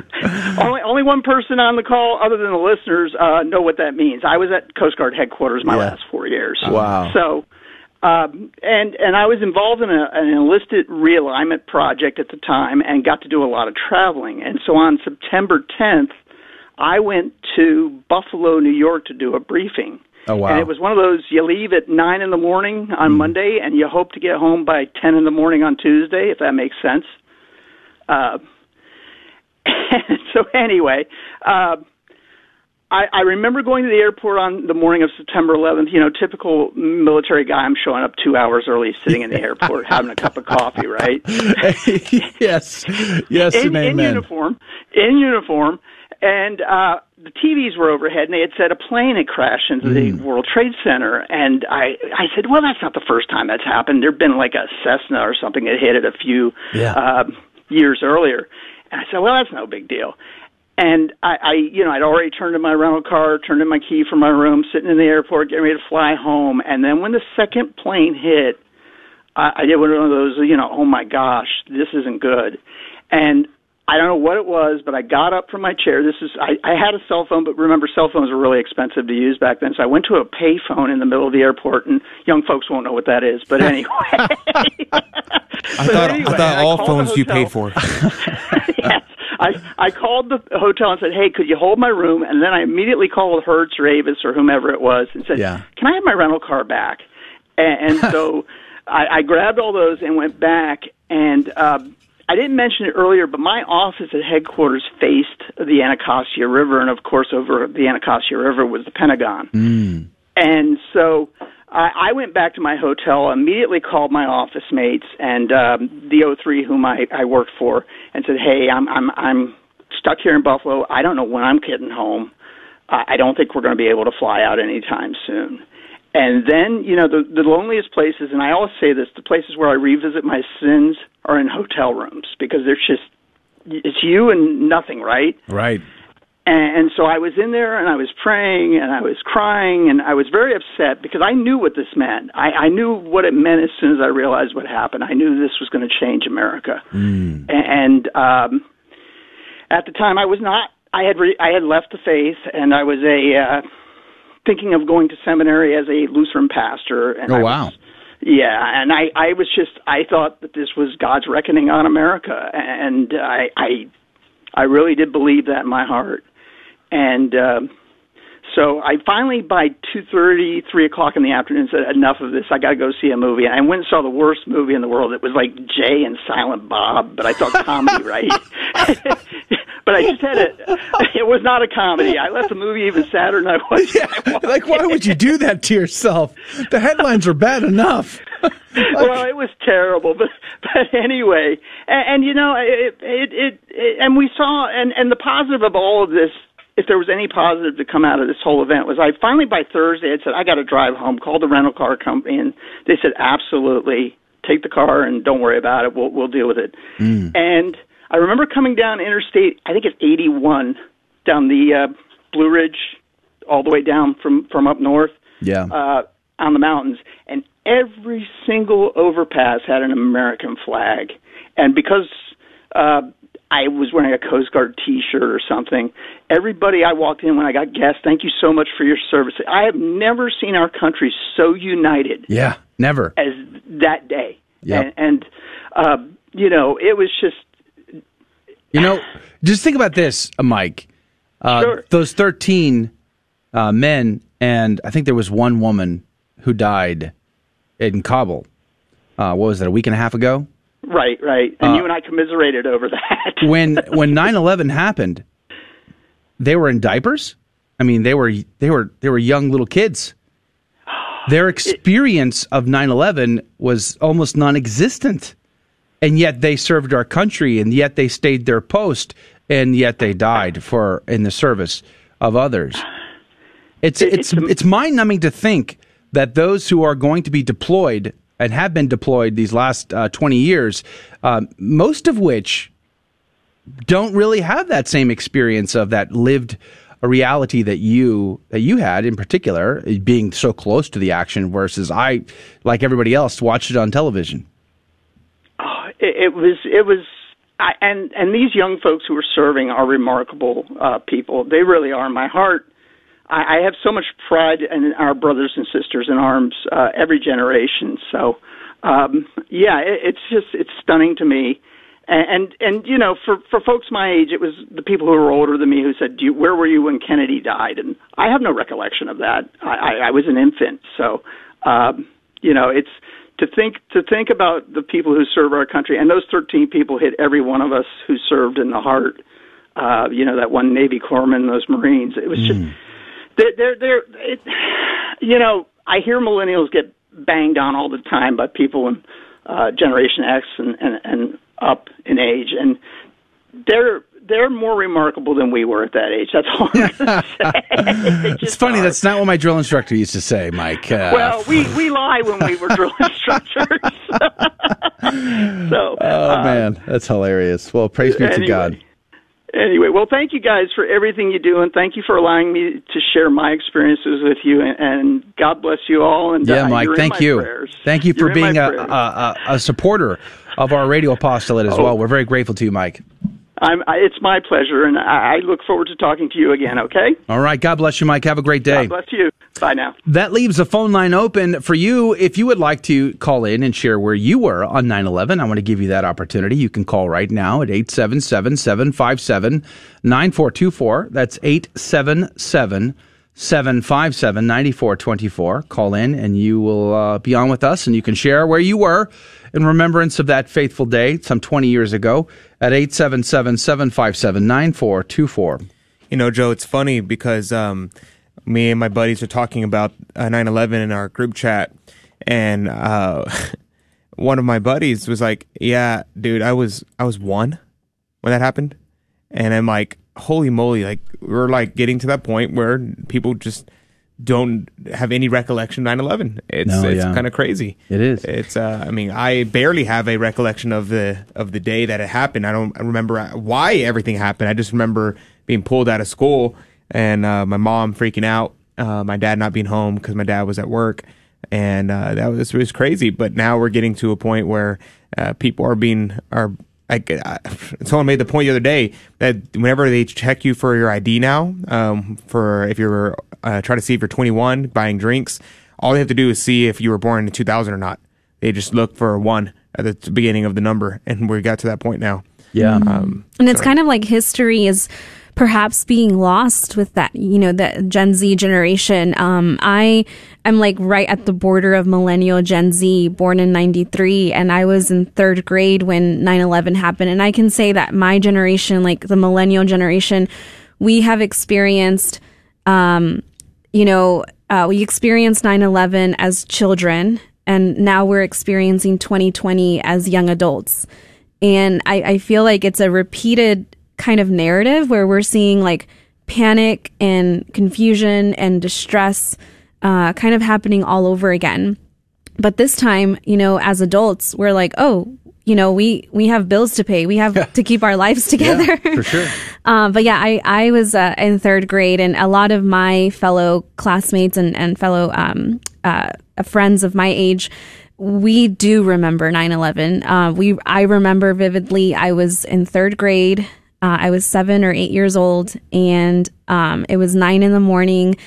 I was in elementary, and all of a sudden, everybody's parents started picking up their kids, and all my classmates were gone by the end of the day. I think there was only like 10% of the student body left on campus, and I think school was canceled like the next day, or it was kind of a weird moment. And I once I went home, my parents told me what happened, and we watched the news and all of that. But so definitely my classmates, we still remember it as children. Yeah, I can imagine. I want to give everybody opportunity who wants to share with us, who can and who wants to do that. The phone number is 877-757-9424. That's 877-757-9424. If you call in now, we'll put you on with us, and we'll get your story, where you were on September the 11th, 2001. Alaric says he was in the 3rd grade. The teacher announced it to our class. Despite being in a smaller city at the time, we were all a little on edge, just hearing planes in the sky for a little while there. Interesting, yeah. Oh, so Alaric and I are pretty close in age. Pretty close in age, for sure. 4 years older than me. I did get an email from our friend of the show, Alan Mallory, and this is what he said. It was a Tuesday. I was teaching history in a classroom at Waller Junior High School, and I believe it was in the 9 a.m. hour. A teacher near my room came to the door and mentioned about planes crashing into buildings in New York City. She said in a low voice, then I turned to the class and mentioned it to the students. When the bell rang to end the period, I hurried to the office and got to the landline free for teachers' use. I called my mom and said to turn on the TV. My mom said that the WTC of the World Trade Center had collapsed. Students are being picked up during the day, but school continued until the end. I watched footage in my apartment alone into the night. I had forgotten that my brother, Mike, was going to celebrate his birthday the next day, and my mom reminded me. I called him September the 12th, his birthday, and apologized for overlooking it. I brought up the fact that these hijackers had trained in South Florida. Both of us had attended a Rolling Stones concert on March 5th, 1999, and I mentioned how the hijackers could have been at the concert or could have driven by them in general area. Pretty creepy. I remember telling my mom, I'm having problems accepting this. Alan Mallory. Well, thank you, Alan, for sharing that. Again, the phone lines are open for those that want to share. Praise be to God. 877-757-9424. 877-757-9424. 877-757-9424. Praise be to Jesus. Let us know what you're thinking. I shared in the first hour of the program some of the things that I was going through that day. But the other things that I'll never forget was watching George Bush being told at the moment he realized what was happening. A guy comes in, whispers into his ear. He's in a classroom at the time, and he was I can't remember what school he was. He might have been in Florida, I forget. But he was sitting there, and the teacher was, I think, reading to the children, and he was just sitting there observing. And then this aide comes in, I think it was his chief of staff at the time, and walks in and leans over and whispers into his ear, and the look on his face, the instant anxiety of his facial muscles, the gnawing of teeth, and the scrunching of the brow, and you could just see this look of grave concern. And then, of course, a moment later, he gets up and walks out of the room. And then he gets onto a plane. They put him into there's several Air Force Ones. There's the giant 747 we all know and love. By the way, Donald Trump has commissioned a brand new one, and I guess Biden will be the one accepting it. And it even comes with a brand new paint scheme. The paint scheme has not changed since JFK. JFK, it was his wife that created the paint scheme of the Air Force One, Jackie. And now that's going to be changing. But anyway, I digress. Bush gets on the Air Force One. They take him to an Air Force base, and then they put him on the Doomsday version. So there's a more robust version of the 747. It's meant for a nuclear war. So an aerial command center that can withstand a nuclear blast. And he was on that when he was preparing to address the nation for the first time. It was very surreal, to be honest. And we didn't know what to expect. As I mentioned, many of us thought there's got to be worse still to come. Will they be attacking cities near us? I mean, I lived near Boston at the time, north of Boston by about an hour and a half. And we thought, will Boston be a target? I mean, New York is a target. Boston's just a little further up. And to realize that some of these terrorists had come through airports in Maine, you're like, I was doing projects near that airport already, so I was very familiar with that airport in Maine, in Portland, Maine, that one of those terrorists came through. So it felt very close to home, and it felt very, very surreal. Josh, my buddy Josh, said on the YouTube side, I don't even remember being pulled out of school or anything like that. I'm as a 1997 baby, my own view on 9/11 really is the politics of the never-ending war on terror. You cannot declare war on an idea.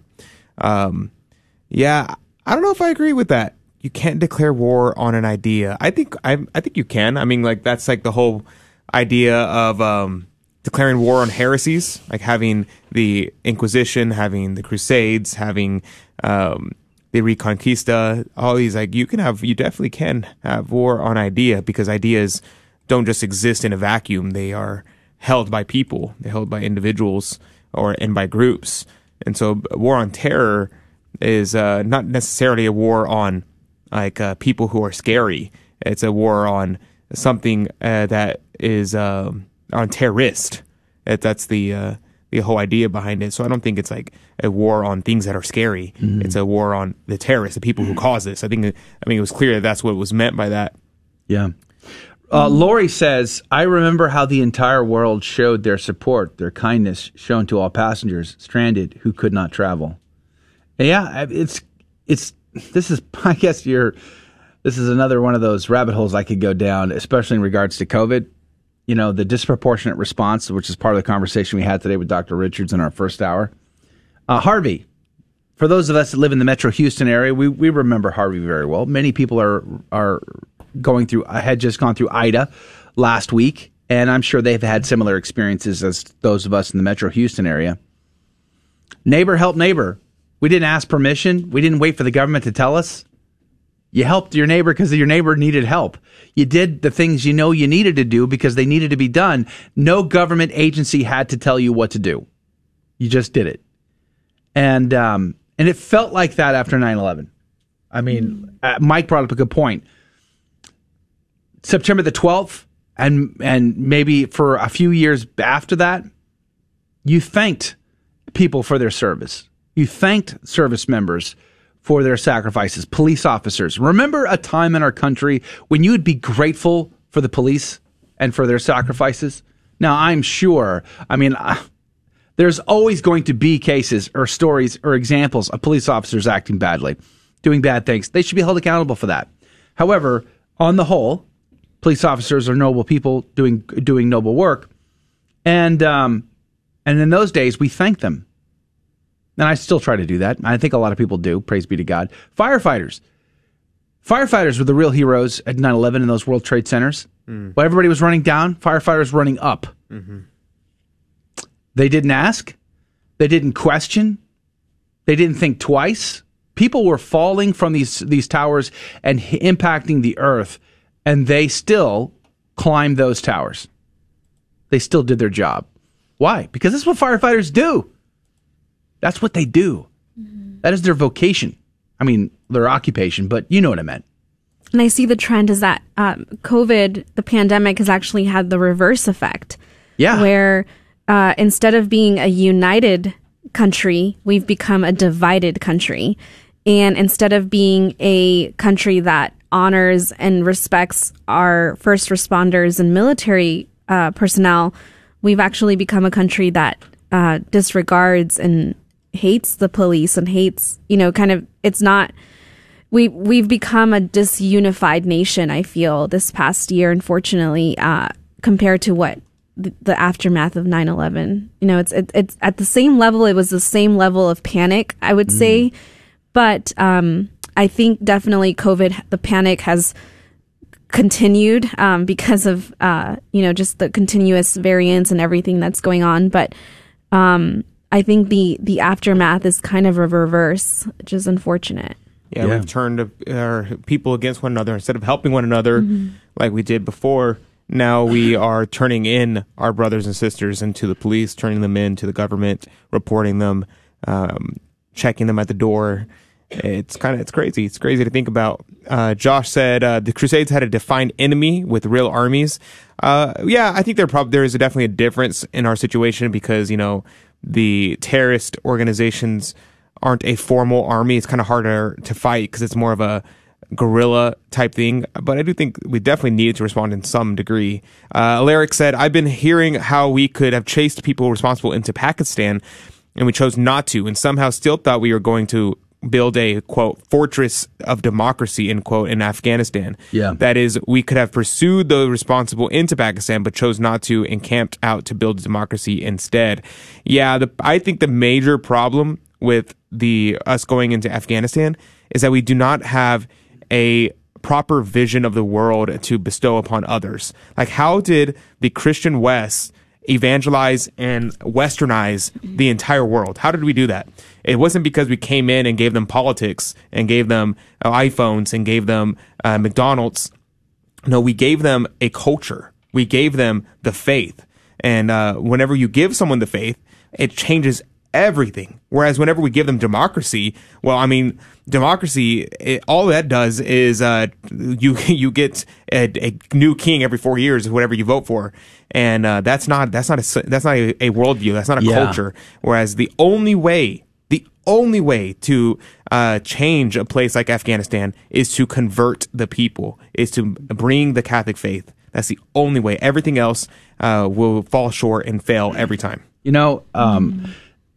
Back in those days, I had a different worldview in many ways that I do today. And now, looking back, age gives you experience gives you more wisdom.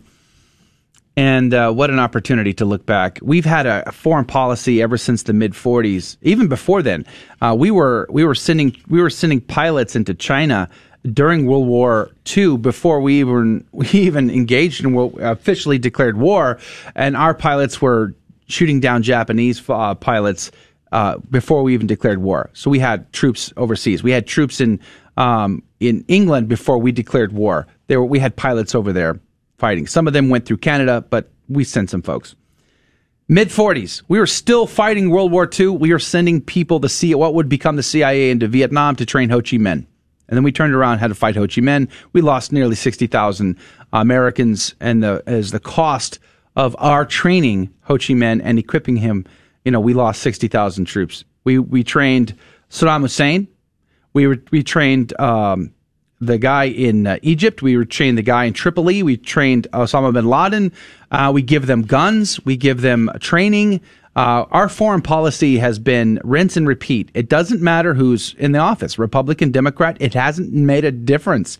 And ever since the 40s, we've had the same policies, no matter who's in the White House.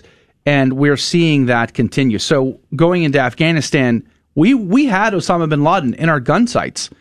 You can watch the Delta Force interviews of the guys who were there. They knew exactly where he was, and they could have killed him or captured him, but their counterparts in Afghanistan threatened them.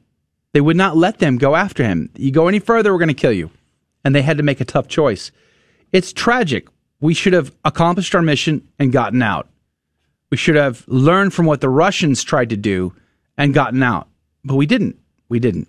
Kuwait, 1991, the war that I signed up for. We had an objective. We hit it. We got out. Well, we have, of course, assets in the area, blah, blah, blah. But we didn't invade Iraq and set up a new government. Wisdom, 2020 vision, it's easier to see. It's harder to see at the time. But I remember the whole arguments over invading Iraq, and at the time, I put up a sign. I was working for a corporate company and had a corporate position. I put a big sign in the back window of my car. Pray, because there were a lot of people upset we were invading Iraq. And I said, pray for those that are going to be affected by this. And I got a lot of flack from my coworkers because I had this sign that asked people to pray. So then when we invaded, I sent an email out to my entire company, which I had no authority to do, but I did it anyway. And I said, listen, I'm going to be in the lunchroom at such and such a time praying for all those affected by this invasion. If you would like to pray with me, come visit me and we'll pray together. I got chewed out pretty good for daring to invite people to prayer over that situation. But I'll remember my company had a television on 24/7 watching the news cycle. And all of this talk about chemical warfare and all the chemical warfare caches.